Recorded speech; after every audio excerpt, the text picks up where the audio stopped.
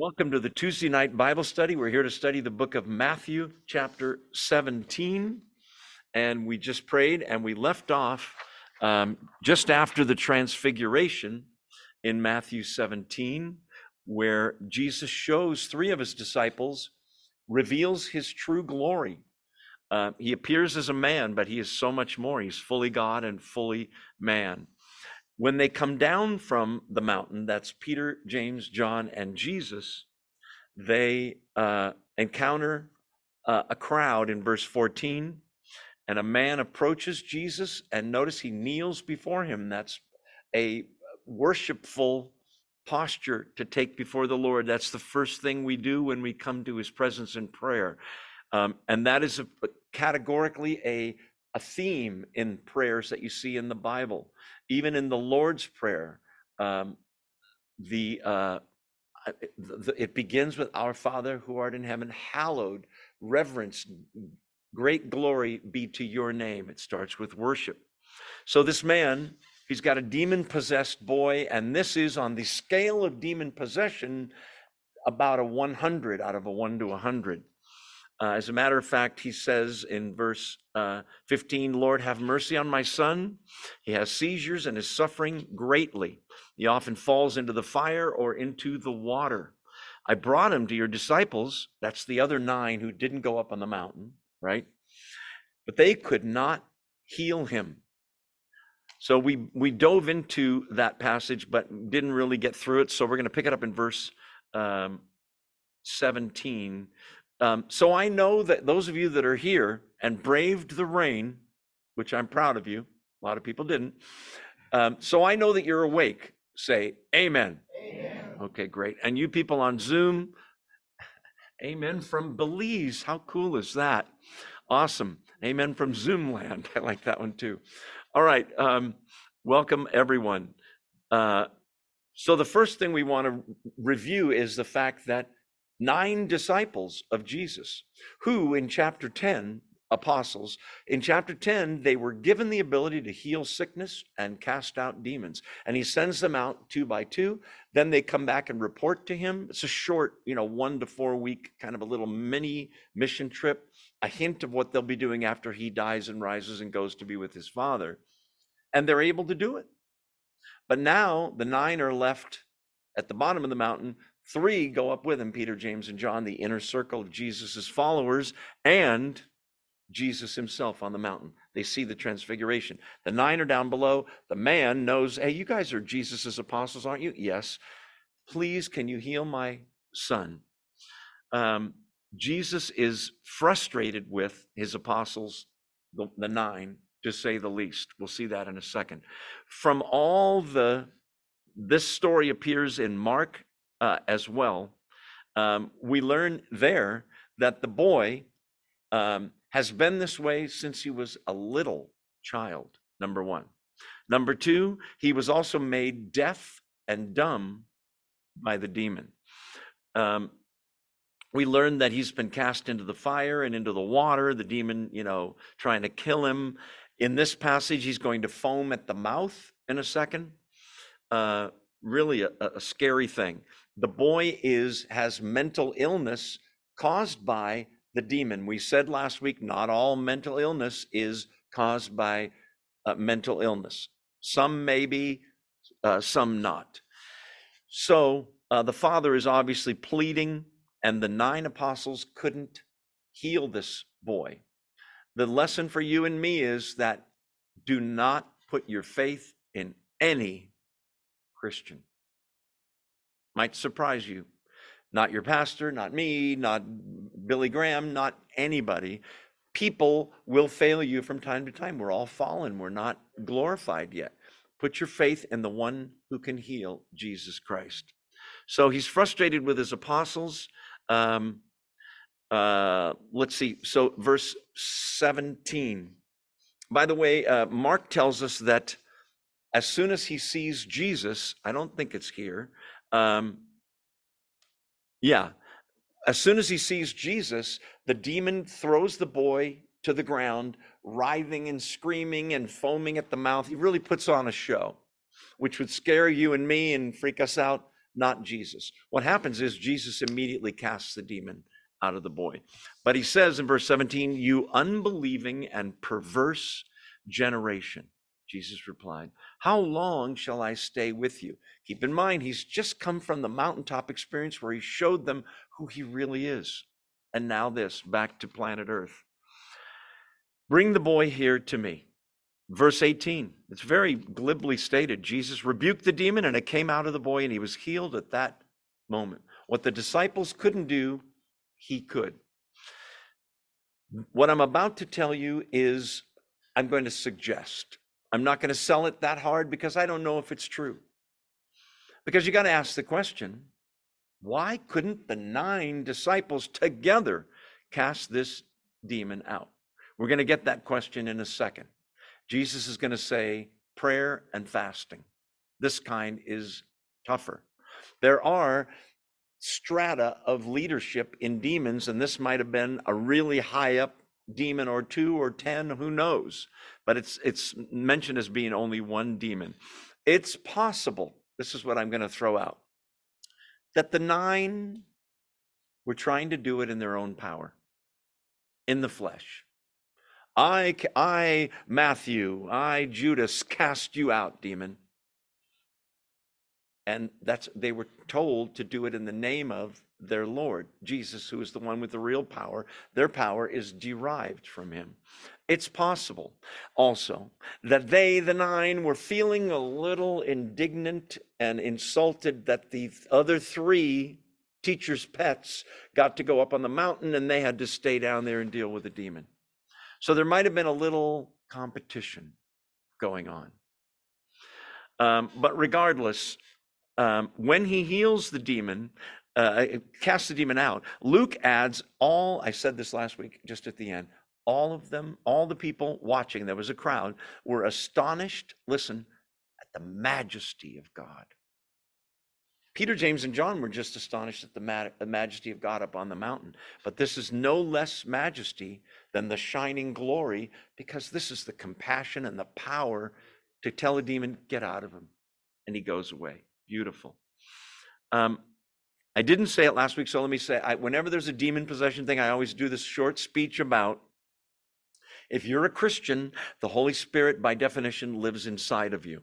Therefore, it is impossible for you to be demon possessed. That would mean the Holy Spirit has a roommate, a demon. It ain't going to happen. Okay? Does that mean I'm immune from all effects of demons and the devil? No. In fact, they can tempt you, oppress you, but not possess you, take control of your body. Impossible. There is no demon possession case in the New Testament where it's a Christian. Doesn't happen. Just wanted to say that. So the disciples tried and they weren't able to cast him out. Let's go back to the text here. Verse 19, yes. Then the disciples came to Jesus in private and asked, why couldn't we drive it out? They want to know. And so he doesn't go into the deep reasons about anything. He just says, because you have so little faith. Truly, I tell you, if you have faith as small as a mustard seed, you can say to this mountain, move from here to there, and it will move. Nothing will be impossible for you. Okay, so 20 and 21 actually, 20 only. We'll get to 21 in a second. So what's going on with this? Is this a carte blanche? Anything I want, I can have if I believe it enough? No, because you can never build a doctrine on anything, in this case, faith or prayer, without looking through the rest of the Bible and taking everything God has to say. 1 John 5 says that we can ask anything of God in prayer, good so far, and if it is according to his will, we know that he hears us. It might not be according to his will at this moment. It might be that it's next year he's going to grant the request. That's wait, right? It might be that the answer to the prayer is, no, I have something better for you. So he may answer your prayer, make you wait, or he answer the prayer and by saying, no, I have something else that is better for you. But they have little faith. That to me hints that their faith was in themselves, not in their Lord, not in God. So it's strange, though, because I'm expecting him to say, you need a ton of faith. And he doesn't. He says the opposite. He says a faith the size of a mustard seed. Why didn't he say grain of sand? About the same size, depending on where you go to the beach, right? There's some grains of sand that are smaller than a mustard seed. I think he uses, and so do a lot of the experts that I read, I believe he uses a seed because seeds, if you plant them, they grow. Earlier in this gospel, he says, faith the size of a mustard seed, the church is going to be like that. It's going to grow so big, it's going to be a tree that birds can land and live in the branches. Do you remember that? So they have little faith, but faith, remember, Jeff here can have very little faith in God, in Christ. And this verse says, and because of that faith can pray for and do mighty things. But Dan or I might have tremendous faith that is misplaced. What do you mean? I have faith in myself. Dan has faith in me, or Dan has faith in himself. We got a ton of faith. It's not the amount of faith, it's the object in whom the faith is placed. I can have faith in Buddha or Muhammad or Allah or Jim Jones or whoever, right? Billy Graham. Faith is only as good as the object in whom it is placed. We have to know God. Also, we learn in the Bible that faith has to be according to his will and his timing, but also, listen to this verse, the effectual prayer of a righteous man availeth much. What are you saying? I'm saying, if I have faith in God and I'm living a disobedient life, I'm not a righteous man. It doesn't work out that way. The reason is, if I'm getting drunk every night but I do have faith in Jesus, and something great is done by me, I'm going to think, see, the drinking is okay with God, and it's not. So mustard seed faith is little, but it's in the right person, the Lord Jesus, in God, in Christ alone. Not carte blanche to get whatever you want. That's the name it and claim it stuff. Okay, look at verse 21. Let's see. Most of you are going to say, I don't have verse 21. Some of you have it as an asterisk at the bottom. Anybody not have it at all? In this Bible, it's not here at all. And if you look at the bottom, it says some manuscripts say, but this kind does not go out by prayer and fasting. You say, what's going on here? The oldest and best manuscripts of Matthew don't have verse 21. Some do, the later ones do. You say, okay, well then we can't talk about prayer and fasting in this context. However, that verse is exactly what Mark 9:29 says in this context of this story of the guy with the demon-possessed son. Jesus heals him, and Jesus says there, this kind doesn't come out except by prayer and fasting. Therefore, somebody added it to Matthew. Is it unbiblical or untrue? No, it's biblical, it's true, but it's not supposed to be here. But because it's in Mark, it's in God's word, we can talk about it. What is it about prayer and fasting?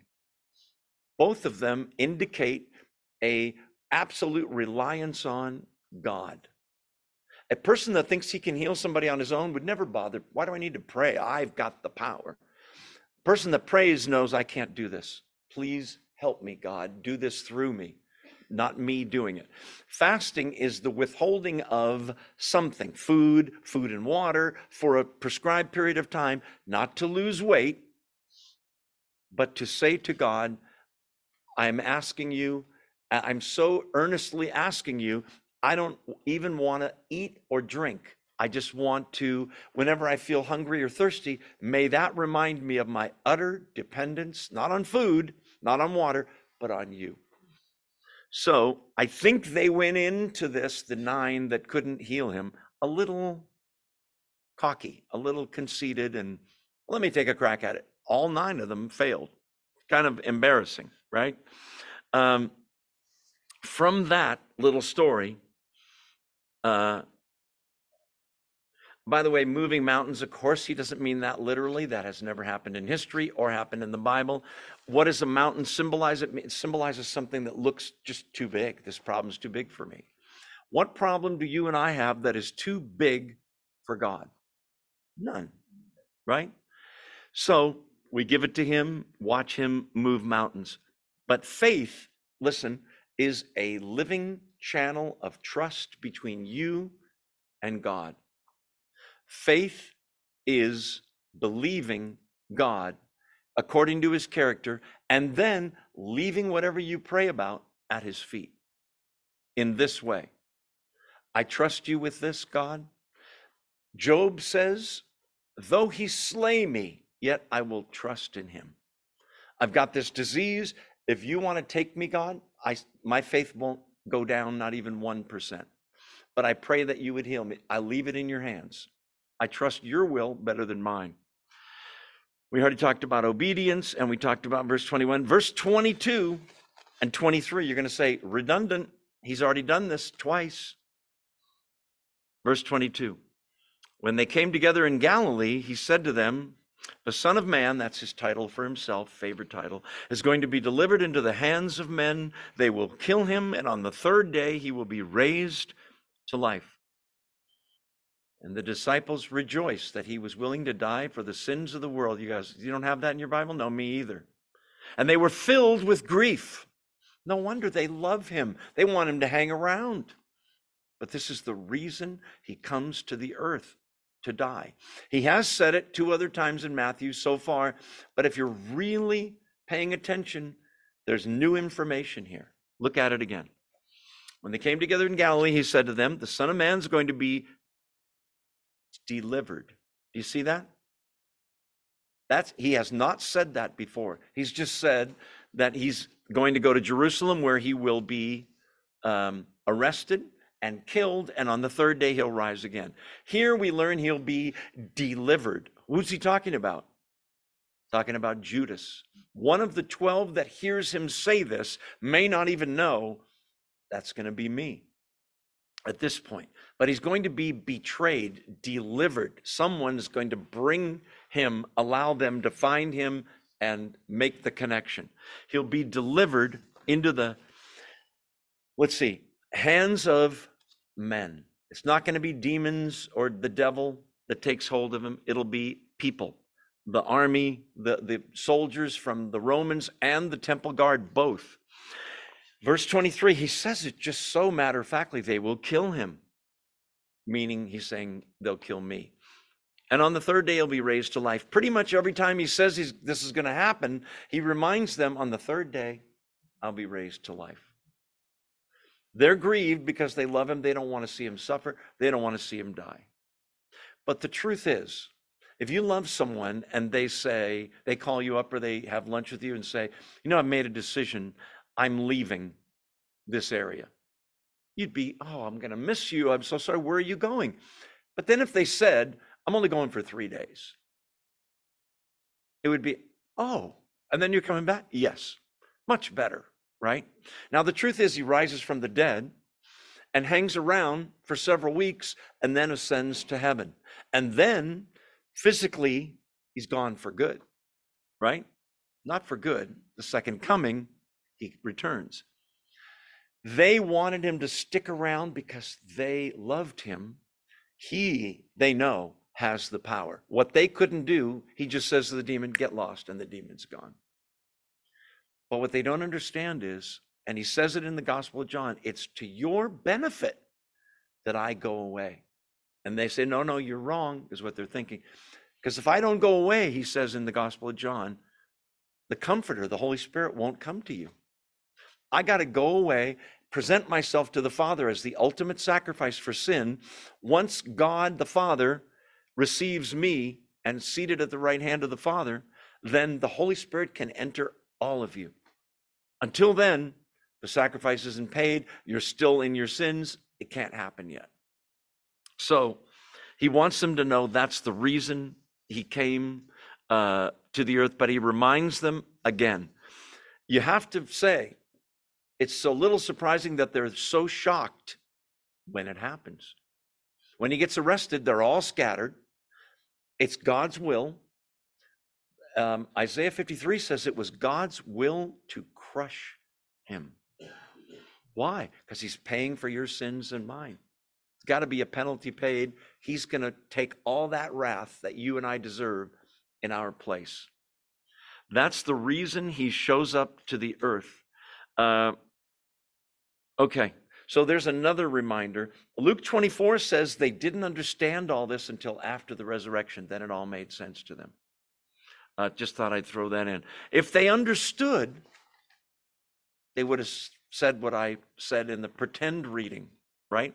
That when they heard this news, they rejoiced because he was going to pay for their sins and they'd have eternal life. It's better, but they don't understand. Sometimes we don't understand when God does things in our lives and we look back, hindsight, a year, 5 years later and go, you know what? It was actually a good thing that happened. I met so-and-so, or I grew in faith. He humbled me. I don't know. It's different for every person. Okay, now let's talk about taxes, a subject everyone loves. But now you're not awake anymore, are you? Verse 24. After Jesus and his disciples arrived in Capernaum, that's a city, northern Israel, it's their headquarters. The collectors of the 2 drachma temple tax came to Peter and asked, doesn't your teacher pay the temple tax? In Greek, it expects a negative answer. It's like saying, hey, your Messiah guy, he doesn't pay the tax, does he? So Peter says, yes, he does. Verse 25, he replied. When Peter came into the house, Jesus was the first to speak. Notice he knows about the conversation even though he wasn't there. What do you think, Simon? He asked. From whom do the kings of the earth collect duty and taxes? From their own children or from others? From the princes and the princesses or from the other people? That's the question. Peter says, verse 26, from others, Peter answered. Then the children of the king, that's what he means, are exempt, Jesus said to him. But so that we may not cause offense, go to the lake, that's Sea of Galilee, throw out your line. Take the first fish you catch, open its mouth, and you'll find a 4 drachma tax. The tax was only 2. We'll talk about that in a second. Take it and give it to them for my tax and yours. This is an odd little story. Let's talk about it. Okay, what's the 2 drachma temple tax? This is not a civil tax. It's a religious tax on the Jews only. This is not Rome taxing them. This is a Jewish tax that is in the Bible. Exodus 30, verse 13 says, once a year, men, males only, 20 to 50 years old, so I'd be exempt because I'm just barely over 50. If you're over 50 or under 20 and you're male, you're exempt. But otherwise, 20 to 50, you pay 2 drachma tax a year, and it goes toward maintaining the temple, fixing that broken door, and whatever else needs to be done. Remodeling, that's what it is. There was at that time no 2 drachma coin, okay? It would be like saying you have to pay cash $2.50 tax. Well, we have a $5 bill, so Jim Foster and I could go, I've got 5, I'll pay for both of us. You got the picture? It's a tax that men had to pay. By the way, after 70 AD, when the temple was destroyed, just as an added insult to the Jews, the Romans said, we're still going to collect that 2 drachma tax, even though there's no temple now, because they burned it to the ground, remember, and took it apart stone by stone. We're going to use that money, though, for the temple of Jupiter, which was a Roman god in Rome, as an insult to the Jews. No, it should go for our temple, God's temple. It goes for pagan worship as a little dig to them. Okay, so Jesus is going to use this question to teach Peter and the apostles something. And it's this. He's going to change the metaphor and talk about civil, regular taxes. Okay, now we don't have a king in America. The president is not the king. Some of them think they are. They're not. But let's go in your mind to you live in a country where there's a king, and he's got a wife who's the queen, and he's got, let's say, 4 boys who are princes and 2 princesses, 2 daughters. Got the picture? If that king, King Joseph, me, I impose a tax on the people, all of you peons, my kids would be exempt. Do you understand? So now using that metaphor, he's saying, what's the nature of this tax? Well, God commanded in the Old Testament 2 drachma tax once per year to pay for the maintenance and the service in the temple. Got the picture? So if God has a son, he would be exempt from the tax, just like a king's son or daughter would be. Got the picture? But in the New Testament, not only is Jesus the Son of God, but Christians are called sons of God. He is our brother, Jesus, in a sense, but also Lord. So what he's, by the way, priests and rabbis were also exempt. He happens to be a priest. He's going to give himself as a sacrifice. And he's also a rabbi, a teacher. Okay, so Jesus is exempt. He could protest and say, I'm not paying the tax. But to not cause an offense, he's going to say, we'll pay the tax. I don't want to make an unnecessary offense. Good lesson for you and I. Christianity is offensive to unbelievers enough. Don't be offensive. We should not be offensive when we're sharing the gospel, right? Because it's good news. That's what gospel means. Kings are exempt, and so are their sons. He's the Son of God. He's actually exempt. Peter is actually exempt because he believes in the Lord Jesus. He is grafted in as a son of God. So they're free or unencumbered by that tax. Let's see. But after 70 AD, there's no temple. Where is the temple? Well, first you got to ask, what is a temple? A temple is a place where you go to worship, right? Just like a church. A temple is a place where you go to pray. A temple is a place of, for the Jews, sacrifice. Jesus is our temple. It's through him we pray in his name that we pray. He is our ultimate sacrifice once for all for the sins of the world, John says and Hebrews says. But he's not only the one that prays, he's also our high priest. We come to him when we worship. So Jesus is our temple. But 1 Corinthians 6:19 says, know ye not that your body, Christian woman or man, is the temple of the Holy Spirit, the temple of God. You carry around the temple. Christianity is the only major world religion without a geographic place. Wait, wouldn't it be Jerusalem? That's Israel. That's Judaism. Christianity has no central place. It's not the Vatican in Rome. Don't get me started on that. It is the Christian's body. We carry around our temple.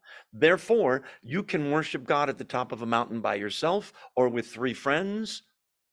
But we're about to find out that there's something about worshiping, praying together that is more powerful. The corporate prayer of people praying for the same thing. That's why when we pray in this Bible study, we bow our heads. When you hear me pray, you are not to just listen. You're supposed to be praying right along. Yes, please heal Lynette in San Jose. The prayer of many is powerful with God. Okay, so by the way, in Matthew 12:6, he talks about the temple with the Pharisees, and he says, but behold, something greater than the temple is here. He means himself. He's going to die for the sins of the world. Okay, let's keep reading in the story. It gets weirder. So he knows about the discussion. Does your guy doesn't pay the tax, does he? Verse 25. Yes, he does. But he comes in to ask Jesus, and Jesus beats him to the punch and says, he's the first to speak. What do you think, Simon? Who do they collect taxes from? From others, or their own kids, or from others? Then the children are exempt. Verse 27, but so that we may not cause offense. Here's where it gets weird. He's about to tell a professional fisherman how to fish. And he's not a fisherman. But earlier, Jesus did tell Simon where to cast his net. And what happened? They caught such abundance of fish, they had to call for help. You remember? So he does know something about fishing. We'll get back to that in a second. Go out to the lake, throw out your line, take the first fish you catch, open its mouth, you'll find a 4 drachma coin. Take it and give it to them for my tax and yours. It doesn't say what happened, but I can tell you. Peter reluctantly, I'll tell you why in a second, went to the Sea of Galilee. Kind of must have thought, this is weird. I'm supposed to put in a fishing line, right? Peter doesn't fish with a line. He's a professional fisherman. They fish with giant nets. Amateurs in that area fish with a line. No offense to Ken, who's a big fisherman. These guys catch 100, 500, 1,000 fish at once in huge nets. He's going there because Jesus told him, I don't even know if he has a line and baits a hook and has a fishing rod or something. I bet he's hoping his fisherman buddies from the competing companies don't see him. What are you doing? One fish at a time now? Have you scaling back your operation, Peter? But he does it in faith. God told him, listen, to do something a little hard to believe, a little weird. And he obeyed. And I'll tell you what happened. The first fish, the only fish he caught, he reeled it in. I don't know how big it was. I'm going to tell you the theory in a second about what kind of fish it was. And I'll tell you why people think that. And he opened its mouth, and guess what was in there? A 4 drachma coin in a fish's mouth. What a lucky guess by Jesus. Wasn't lucky. Okay, so what's going on here? Did Jesus know that the fish, is that all it is, his foreknowledge? I don't think so. Adam and Eve, God gave Adam and Eve, listen, in Genesis, dominion over the earth. This is before they sinned. He gave them dominion over nature, including fish. So I believe Jesus told that fish, pick up a coin and bring it to the eastern shore, or whatever, the southern shore, wherever Peter's going to be, and wait for the hook and jump on. Does that sound weird? I don't think it's weird. Here's why. Because if you don't buy that story, you got to say, no, Joe, it was just chance that a fish, oh, come on. It's a big lake, okay? The dominion extends beyond fish, even to animals. Adam and Eve lost it because of sin. Jesus has no sin. Therefore, I'm going to make the case that he has dominion over the fish and could tell one fish where to go. He could tell 1,000 fish, go to the right side of the boat. I just told Peter to put his net there. Go. And the fish go, yes, sir. He also has dominion over animals. You say, oh, where are you getting that now, Mr. Make It Up As You Go? Do you remember when Jesus tells the apostles right before the triumphal entry, go to a certain place, there's going to be a donkey, the foal of a donkey, a baby donkey that's never been ridden. You know anything about donkeys? They don't let grown men get on if they've never been ridden. What do? There it is. He tells the guy, this is for the master. Okay. And they bring it to Jesus. He rides in on the donkey. Dominion over the animals. If that donkey could talk, I think he would have went, hello, master.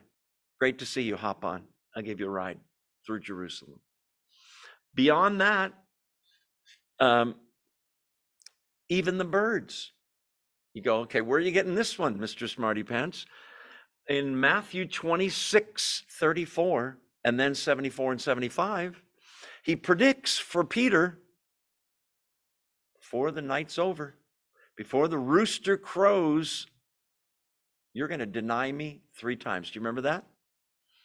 So is this a lucky guess? Because Peter does deny him 3 times, and then what? If you own roosters, I know that was a horrible impression. How did that happen? I think Jesus said, now. And the rooster went, okay, Jesus. Pretty amazing. Okay, I thought I'd throw that in. It doesn't lessen the miracle anyway, but I'm going to tell you that it's likely that it is called musht, M-U-S-H-T, also known as, it's a type of tilapia fish that's in the Sea of Galilee. Guess what? These fish are attracted to shiny objects. Now, we have an expert fisherman here. A lot of fish are attracted to shiny objects. This fish picks them up. Somebody dropped a coin worth 4 drachma. Was that an accident, or did God make that happen? I think he made that happen as well. I think when we get to heaven and we look back on our lives on this earth, and we think it was just happenstance that I met Jeff here and we got to know each other, or Tom, or whoever, all of you, and God's going to go, oh no, I arranged that meeting September 9th, 2000 and whatever it was. Were you doing all of that in my life? Yes. Nothing happens by chance. Nothing. Hebrews, Jews, listen, in the Hebrew language, have no word for coincidence. Did you know that? You know why? They think everything happens for a reason. Even the broken leg, yes, even your broken leg. Even that horrible traffic accident, whatever. God weaves a tapestry of your life and mine. And at the end, we look at it and we see the troubled times and the great times and this. And then I was declining as I got older. And in heaven, I believe he turns the tapestry over and shows you there's so many interconnected yarns, pieces of yarn and thread that you never understood till now. He was in control. Therefore, you worriers, I'm including myself, what are you worried about? Right? There's somebody here tonight, I'm not going to point him out, who went through a near-death experience. He was so sick, we thought he was going to die. He's here now. If you ask him about it, he'll tell you his faith grew like a nuclear explosion in space because of that. Was it fun for him? No. But if that's what it took to get him where he is, praise God. Not going to mention his name. Don't worry. Okay. I think Peter never forgot this. Jesus, this is the only miracle, if you want to get technical, Jesus never does a miracle for himself. Ever. Satan tempts him, do you remember? Hey, you're hungry, long fast. You could turn these stones into bread. Go for it. Knock yourself out. Put some butter on them too. Jesus, what does he say? He answers with scripture. Man does not live by bread alone, but on every word that proceeds from the mouth of God. He never does a miracle for himself, except here. But wait, it isn't just for him. It's for Peter. Peter's tax as well. It turns out Jesus does more miracles for Peter than any other apostle. Did you ever notice that? Jesus heals Peter's mother-in-law. Remember that? Jesus lets Peter walk on water. And I can imagine Peter never let the other 11 forget it. I have a lot of faith. So do I. Who walked on the water? What's his name? Peter. Whose mother-in-law got healed? Who did Jesus pay the tax for? John? James? Peter. All kinds of miracles for Peter. You guys remember when I lopped off Malchus's ear when Jesus got arrested? Who healed that so I wouldn't go to jail? Jesus. Who did he do it for? You, Peter. Maybe Peter needed a little extra faith. I don't know. No wonder 1 Peter 5:7, Peter could write, listen, when I was memorizing scripture as a young Christian, this was one of my favorites. Casting all your anxiety on him because he cares for you individually. So, tax time is coming. Go fishing in Bass Lake and see what you catch. No. Okay. Okay, so that is a weird little story about paying your taxes. By the way, we should pay our taxes and not lie on our tax return. Yeah, but I don't approve of where the money is going. Neither do I. But they didn't approve where the money was going. The temple people were hypocrites. The Romans were hypocrites. They paid their taxes either way. When Jesus is asked about taxes to Rome, do you remember what he says? Show me a coin. Who is this on the coin? Caesar. Remember? And he says, render to Caesar the things that are Caesar's. Roman coins, if that's his image on it, then it's his. Pay your taxes. But render to God the things that are God's. Remember that? We did that earlier in Matthew. We already talked about that. Yes, and that as well. Now let's go to, oh no, one more thing. Who paid the tax? Well, Peter. Jesus told him, use that to pay for me and you. Peter paid the tax. Did he really? Or did Jesus pay on behalf of Peter? You mean the tax? Yes. But I also mean salvation. It's a little hint. Jesus is going to pay, and he doesn't owe it. He just said the sons are exempt. But I'm going to pay. Jesus is going to pay for you, Peter.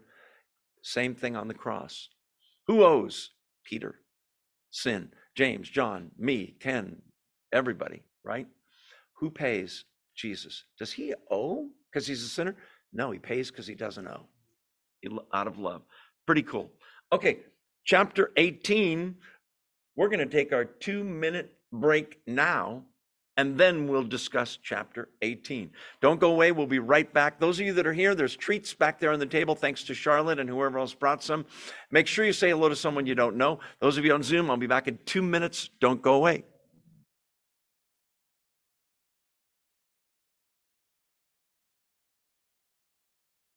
Welcome back to the Tuesday night Bible study. We are back in Matthew, but we're moving from 17 to chapter 18.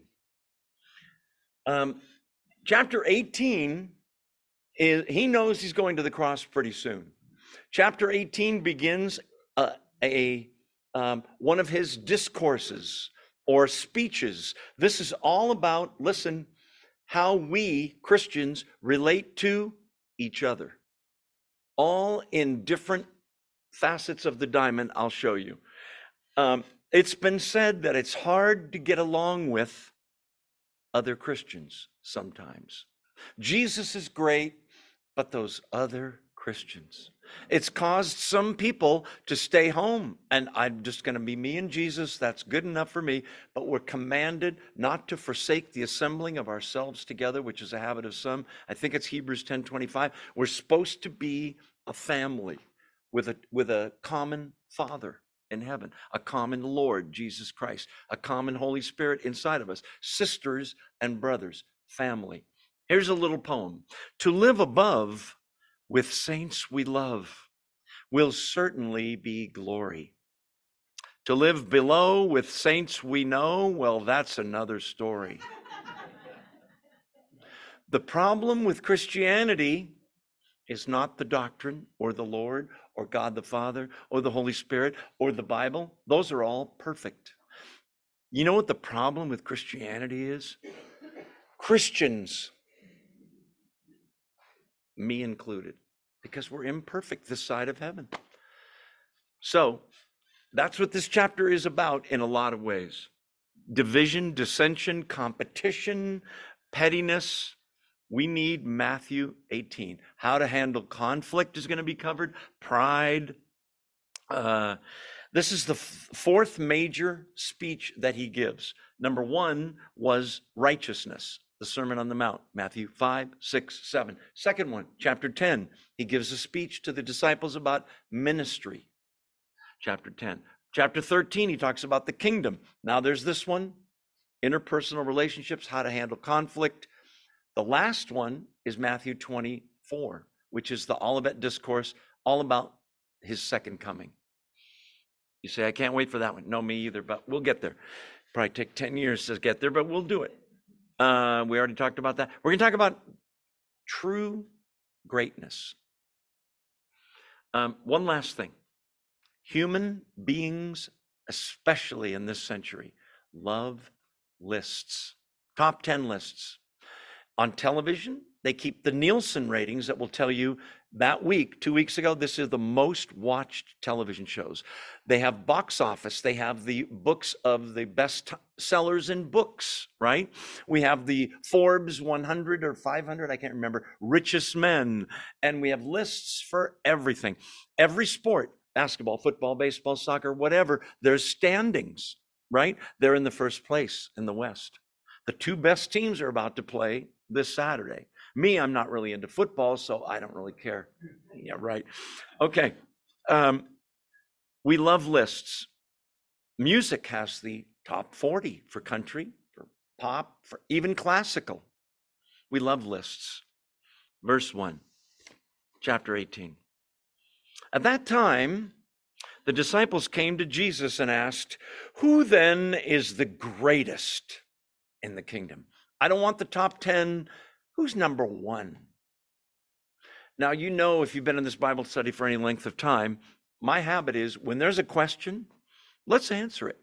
Who is the greatest in the kingdom? Well, it's God, it's Jesus, right? Why are they asking this? Because there's competition, there's pride, right? Peter's probably been doing what I was doing earlier, joking. Who walked on the water? Who got his tax paid by Jesus? Did any of you? Or was it just me? I think there's competition. I think the three, Peter, James, and John, think they're hot stuff over the other 9. I think even the other 9 are jockeying for position. They may think Jesus is going to start his rule now on planet Earth. In Acts chapter 1, after he's died and risen, he's about to ascend, they ask him, listen, will you now establish your kingdom on the earth? Because I want a cabinet post. Who's going to be vice president? Have you picked Secretary of State, Secretary of the Navy? You know, I expect a cabinet. I'm one of the 12. Okay, we lost Judas, but I think there's unbelievable pride, pettiness, competition among the 12. And they're jockeying for position. I think that's why they asked the question. In Mark 9 and Luke 9, the parallel passage, they say, Mark and Luke do, Matthew doesn't, that this is not a friendly discussion, it's an argument. You mean Jesus is, no, the 12 are arguing. I got news for you. This question happens over and over if you've read all 4 Gospels. They even have this discussion argument in the upper room the night before Jesus is going to die on the cross.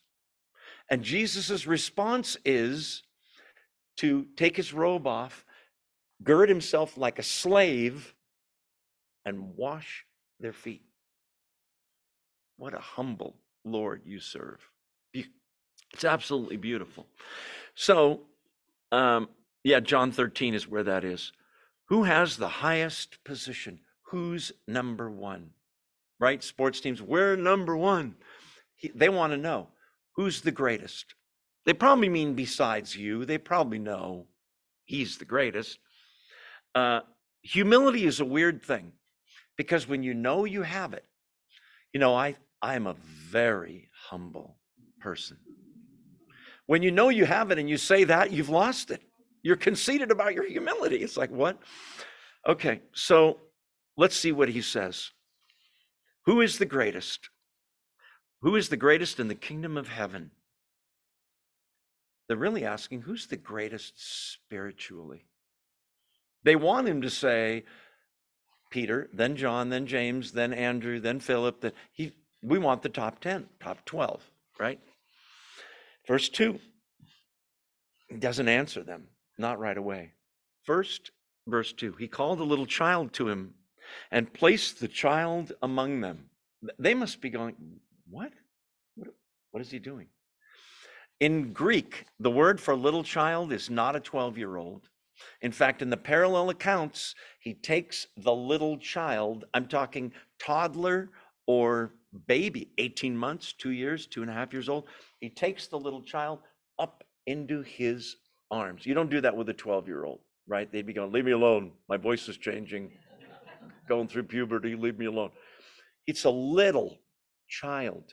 Now, you got to understand, we love children in the West, don't we, in America? Children in that society were property, just like women were property. They were to be seen and not heard. We're going to talk about who and what a child was. Okay, verse 3. And he said, here's his answer. Truly I tell you, verily, verily I say unto you. Means listen up, this is important. Unless you change, NIV has, turn is the word in Greek. Unless you change and become like little children, you'll never enter the kingdom of heaven. Who's he talking to? All 12. Why? Because they're arguing over who's the greatest. I think it's me. Let me tell you my reasons. I'm campaigning for number one. It's an astounding thing.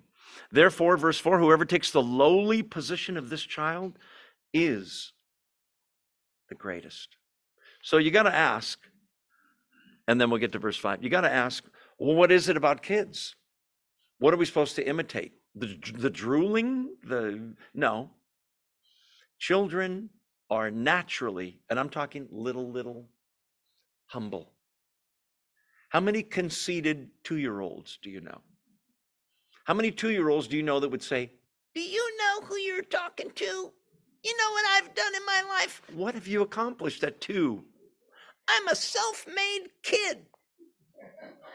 Who could say that?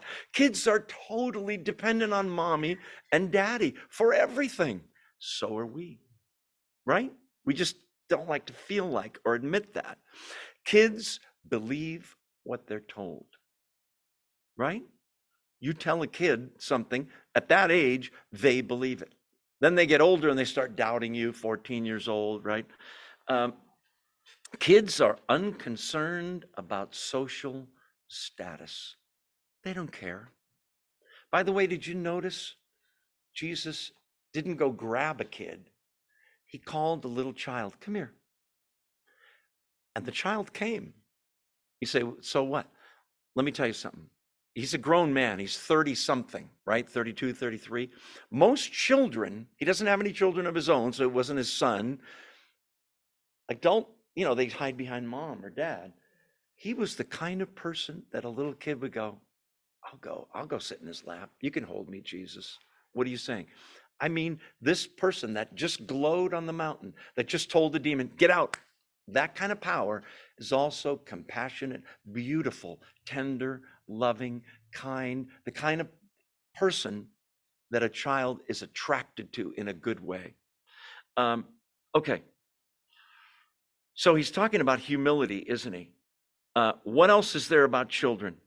Children, especially at that age, 1.5 years, obey. Yes, I know, terrible twos. We went through that with ours. But children obey. Children respect authority. I know when they're 14, they don't. It changes. They are unconcerned with money, fame, power, college degrees, good looks, titles. They have no resume. They know they're dependent. They're defenseless, in danger. That's why they hide behind their parents. We hide behind our Lord Jesus Christ and his righteousness, right? They don't care about titles.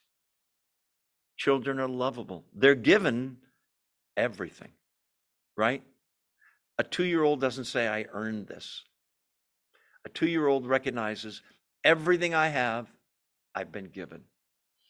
That's what Christ is saying to the 12. You better realize even your own lives, everything you have, you've been given. Okay, but he's really got a gift in art, and he in building, and him in military stuff and him in weightlifting and her in all those talents, all those gifts are all given. All of it.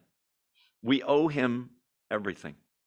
So that's the point he makes, to shut them up about who's the greatest. Does it work? No, because I told you. They argue the night before he's crucified, who's the greatest. Yeah, we talked about that. Charles Spurgeon on this passage wrote, he's calling us to make a right estimate of who we are, of ourselves. We tend to think about the things we've accomplished. You know, she won a gold medal, or he was elected mayor, and it's all given. It's all him. Humility is the trait. Tim Keller has a whole sermon series on the upside down kingdom. You want to be the greatest? Be the humblest. Be like a child. Pretty amazing. In America, in business, it's you get ahead by showing I'm better than he is. I deserve the promotion, boss. And here's why. Not in Christianity. Just the opposite. Jesus says in Matthew 19, many who are first will be last. It looks like they're first, they'll be last. And many who are last will be first. In heaven, there will be some people who are truly honored, and I bet we've never heard of them. Nothing against Billy Graham or Charles Stanley or whoever, John MacArthur, whoever. I'm just saying, I bet some little old lady in Poughkeepsie is a prayer warrior who believes so strongly. You don't even know who she is. But man, what faith. That kind of thing. Okay, the default position for human beings is selfishness, pride. Go for all the gusto you can. Only the Holy Spirit can change us, humble us. Whoever exalts himself, the Bible says, will be humbled. Don't go around tooting your own horn, or he's liable to shove the horn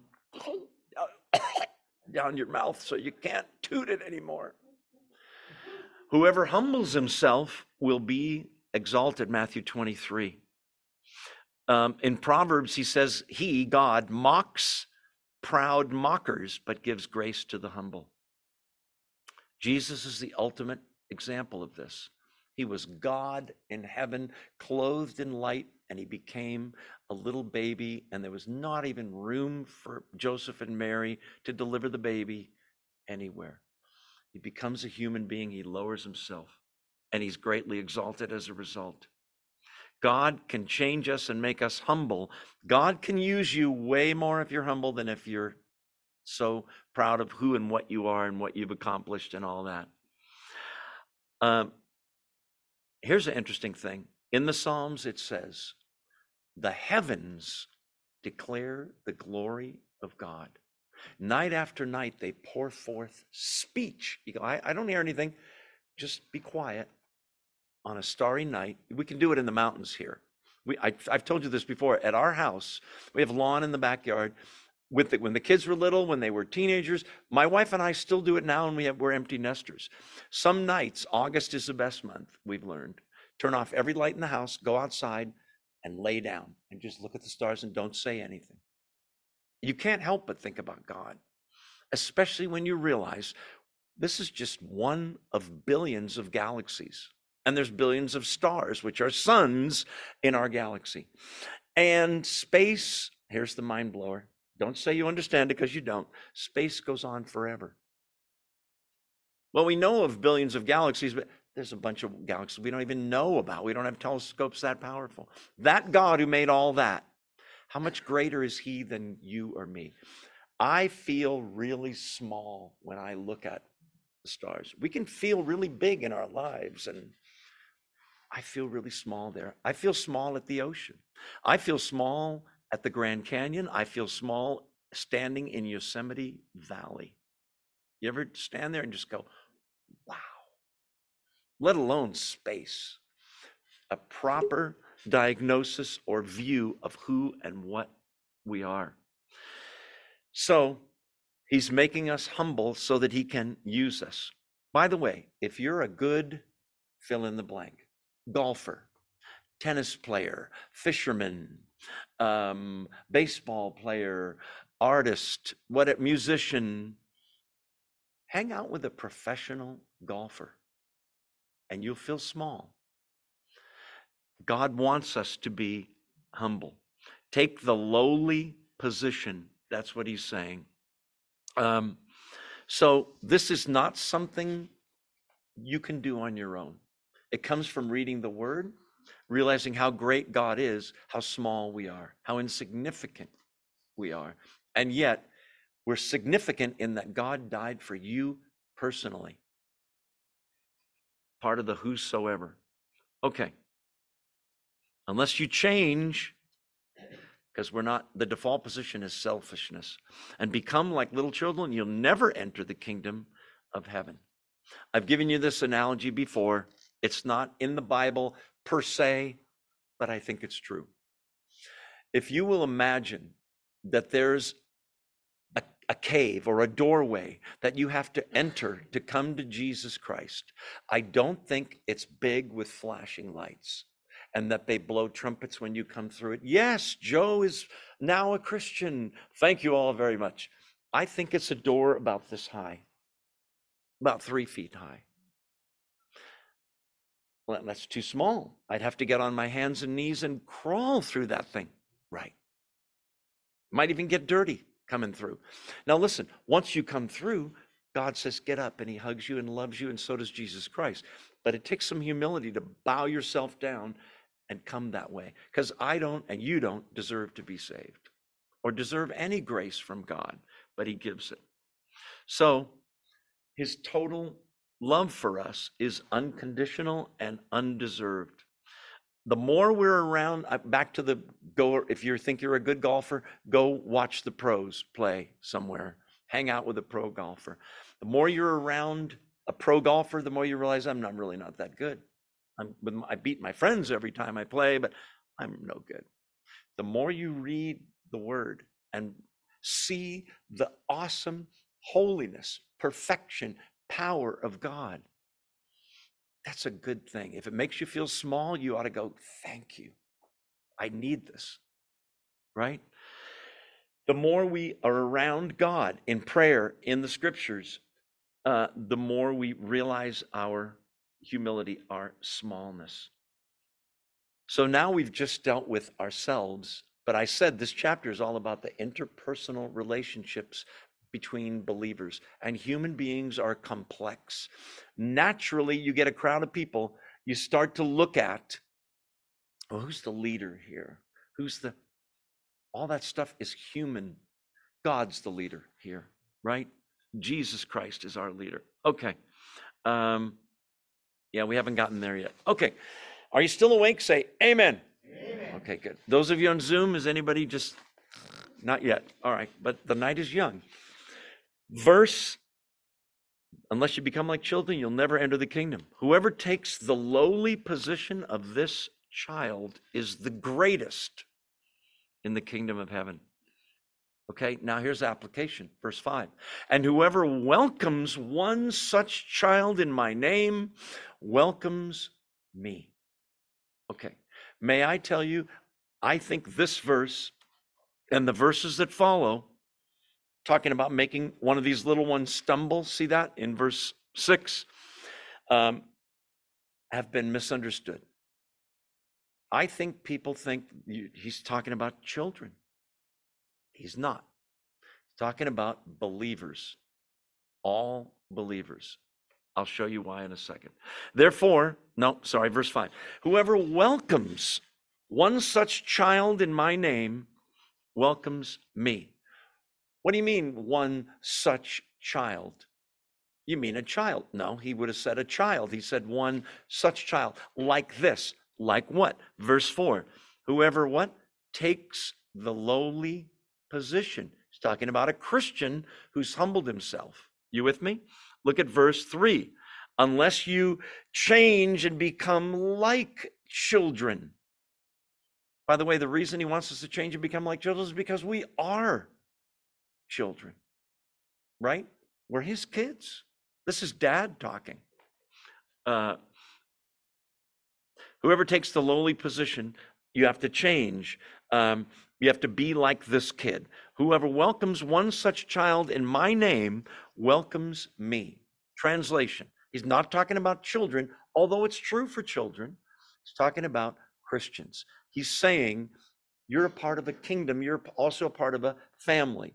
So if you welcome another believer, are kind to them, hospitable to them, open to them, loving to them, he says that's the same as welcoming me. Wouldn't you love to give Jesus a hug? You will in heaven, but wouldn't you love to? Wouldn't you love to have him over for dinner?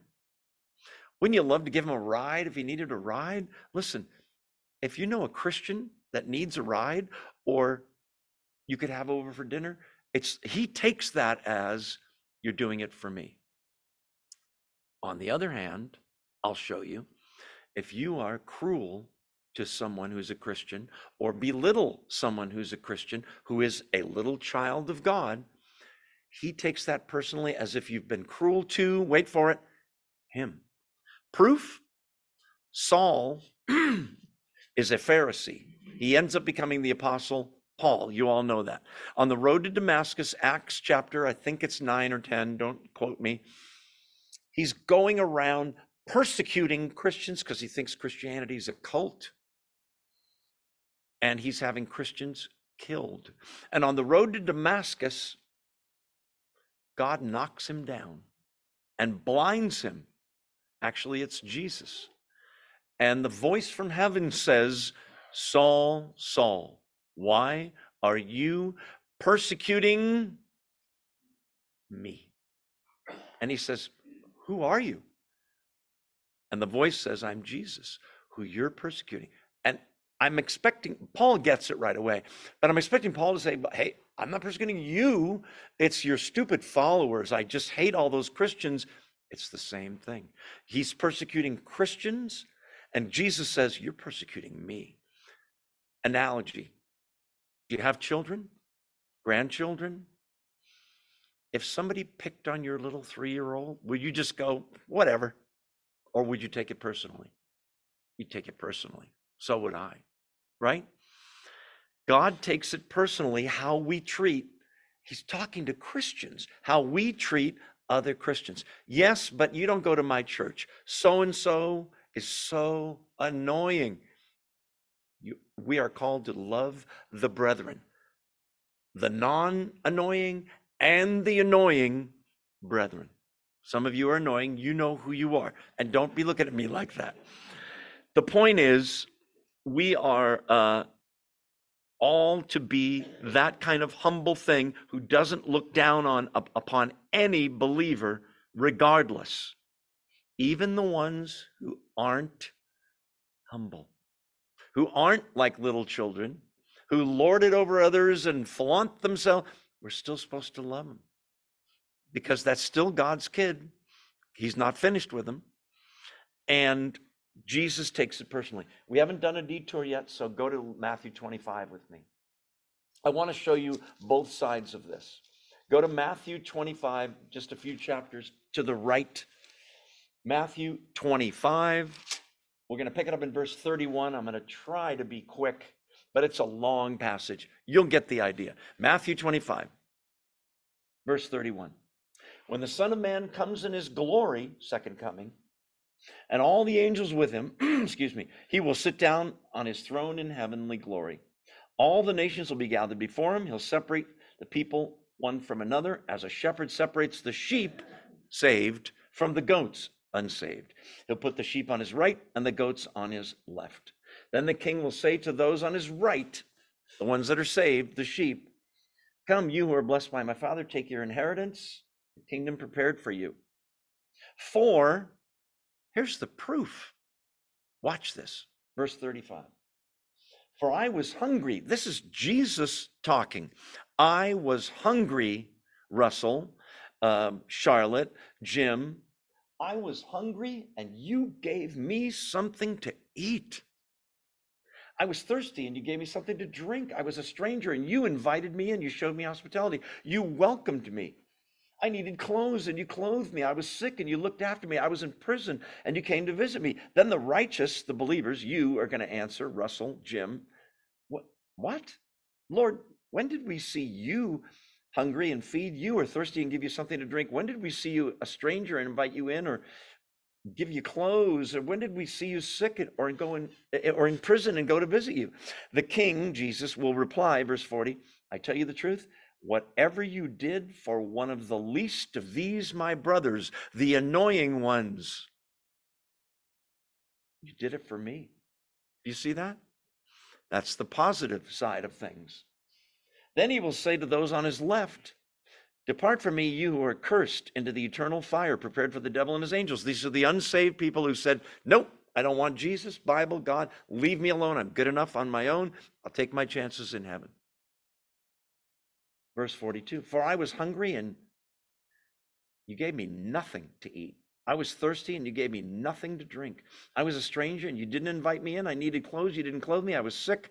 I was in prison. You didn't look after me. Then they'll say, unbelievers, wait, what? Lord Jesus, when did we see you hungry or thirsty or a stranger needing clothes or sick or in prison and we didn't help you? When did that happen in my life? He will reply, I tell you the truth, whatever you did not do, this is the negative side, for one of the least of these, my children, my kids, you didn't do it for me. Then they will go away to eternal punishment, but the righteous to eternal life. How you and I treat Christians is important. Yes, but they're annoying. Will you stop? How we treat Christians, picture the most annoying Christian you can think of, and don't be pointing at me. You have to treat that person with great love and respect and help them and feed them if they're hungry and clothe them if they're naked and et cetera, et cetera.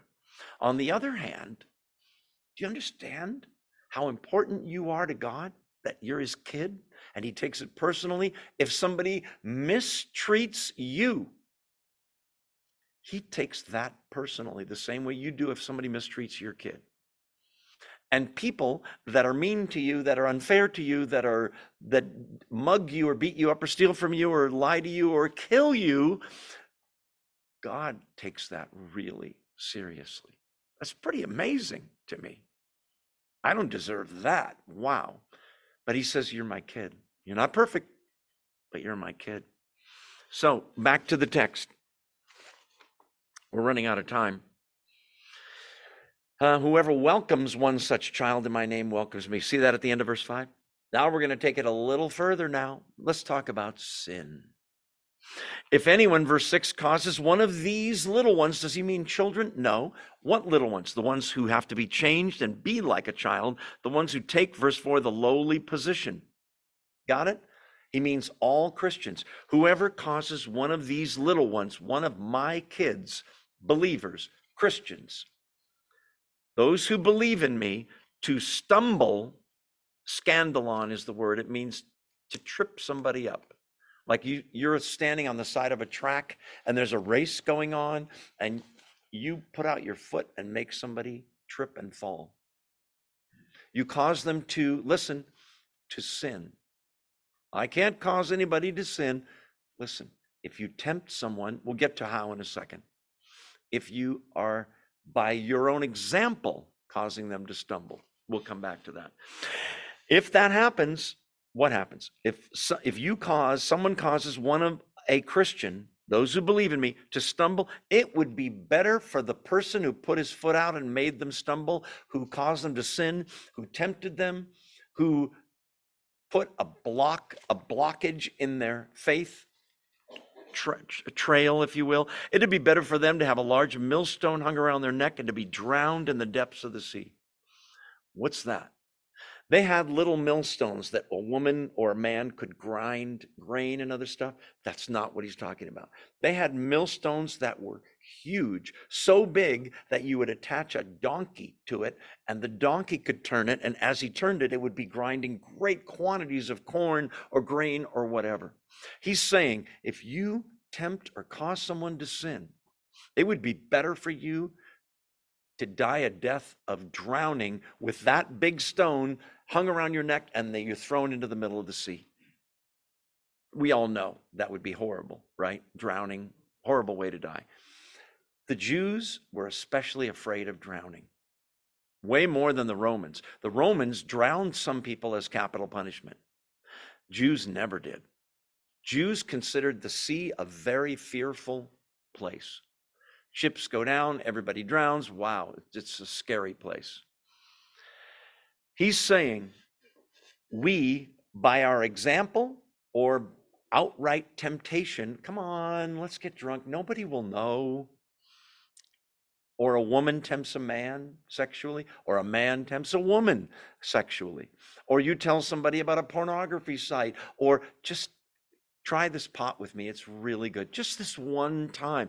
Anything we do that tempts another believer, or even not suggesting that you do it, but just by example. You look at my life and you go, well, he gets drunk a lot, that guy. Sometimes Tuesday nights he seems like he might, well, never mind. Just by example, we can lead people astray. If the church doesn't deal with a believer who's living in sin, that's coming later in this chapter, it implies that behavior must be okay. He goes to that church, they don't say anything to him, and they know he's sleeping around, or he's on drugs, or he's drinking, he steals at work, he's always lying, whatever it may be. It's important. God says, don't cause somebody to be tripped up and make them doubt in their faith. It would be worse to drown a horrible death. Verse 7, let me look at verse 6 again before we move on. Verse 7, woe. And he's not telling a horse to stop. That's woe, like great sorrow and great pity and great judgment is coming on the person. Woe to the world because of the things that cause people to stumble. Such things must come, but woe to the person through whom they come. So now this is a different example. Woe to the world. In the Bible, generally, when you hear the world, he means the unsaved world. Now the subject has changed. It's still tempting a believer to sin. Now he's going to talk about the world, the unsaved world. Have you noticed how much temptation there is in television, in movies, popular music, to sin? Your unsaved friends, whether you know it or not, don't shun them. You need to be with them to witness to them and bring them to Jesus as much as you can. But they're going to tempt you. They're going to approve of behaviors you and I go, well, that to me, that's a big sin. I don't want to do that. So what he's saying here is there's great judgment and you should expect it. Do you see that in the middle of verse 7? Woe to the world, the unsaved world, because of the things that cause people to stumble. All those temptations, pagan temples in that era, but there was still sexual temptation and drinking and drugs and all kinds of things they could get into. In business, there's an easier way, and it's not honest, it's dishonest, it's illegal, but you can make more money if you'll just bend the rules a little. Such things must come, meaning we should expect it from the outside world. Therefore, be cautious out there, but woe to the person, end of verse 7, through whom they come. Are you talking about unbelievers? Yes. The person that tempted you to have sex outside of your marriage contract or steal or lie or cheat or get drunk or whatever, that person will answer for that because that you're God's kid. He doesn't like that. Okay. I'm going to introduce the following verses, but we're going to have to talk about it next week because it's weird, okay? He's already said this once in a different context in Matthew, but here, verse 8, if your hand or foot causes you to stumble, cut it off and throw it away. It would be better for you to enter life maimed or crippled than to have 2 hands or 2 feet and be thrown into eternal fire, hell. Verse 9, if your eye causes you to stumble, to sin, lust, greed, gouge it out and throw it away. It'd be better for you to enter hell with enter life, meaning eternal life, with one eye than to have two eyes and be thrown into the fire of hell. Do you take this literally? Don't. It's not what he means. Don't worry. We don't have any knives here. We're not going to gouge anybody's eyes out. Let me just tell you, if we lived by this literally, we would be a maimed church for sure. Okay? There'd be, give me 5. Oh, sorry, I forgot you don't have any hands or arms or legs or feet. Right? No, even elbows, right? The point is, if your eye causes you to sin and you take this literally and you gouge it's your right eye, your eye out, guess what? You can still sin with the other eye. And if you gouge both eyes out, you can still sin in your mind and your imagination and your desires, right? So he doesn't mean this literally. Whew. Oh no, it's worse. What does he mean then? Smarty pants. He means deal radically with sin because it's way more dangerous than you think. We're going to leave it there. Don't anybody gouge out any part of your body. It's not what he's talking about. You cut your hands off. You can still sin other ways, right? But he does mean sin is way worse than you think. We'll talk about it more next week. Hopefully you'll all be coming here without whole. Thank you. Let's pray, and then we'll get out of here. Father, thank you for this time in your word. Lord, we've seen your glory and the glory of your Son in that transfiguration. And then we've seen the power that cast out demons, and that the plan was always for you to live a perfect life that we couldn't live and die the horrible death we deserve in absolute love. Thank you that you provide for us, God. May we see this week how absolutely dependent we are on you. For every breath, every heartbeat, every step, every glimpse of our eyes, every brain cell that's left after all these years, for all of it, we're absolutely reliant on you. Certainly for eternal life, we have no worth on our own. It's your perfect life, Jesus, that you lived. Help us to be aware that how we treat other Christians, and that will be all of what we talk about next week, is so important to you. They're your kids, even the annoying ones, even the cocky ones, even the ones that aren't that humble or act like children. Help us to love other Christians, and in so doing, love you. And giving a cold cup of water to another believer is blessed in your sight because we're doing it for your glory. Bless these truths, God. May we see ourselves and you more fully and feel small and yet feel totally loved by the God of the universe. Bless these truths to our minds and hearts. May they change the way we live. We pray all these things in the name of the Lord Jesus Christ. Amen. Make sure you say hello to someone you don't know who's here. That's really important. Thanks for being here on Zoom. We'll see you next time. God bless.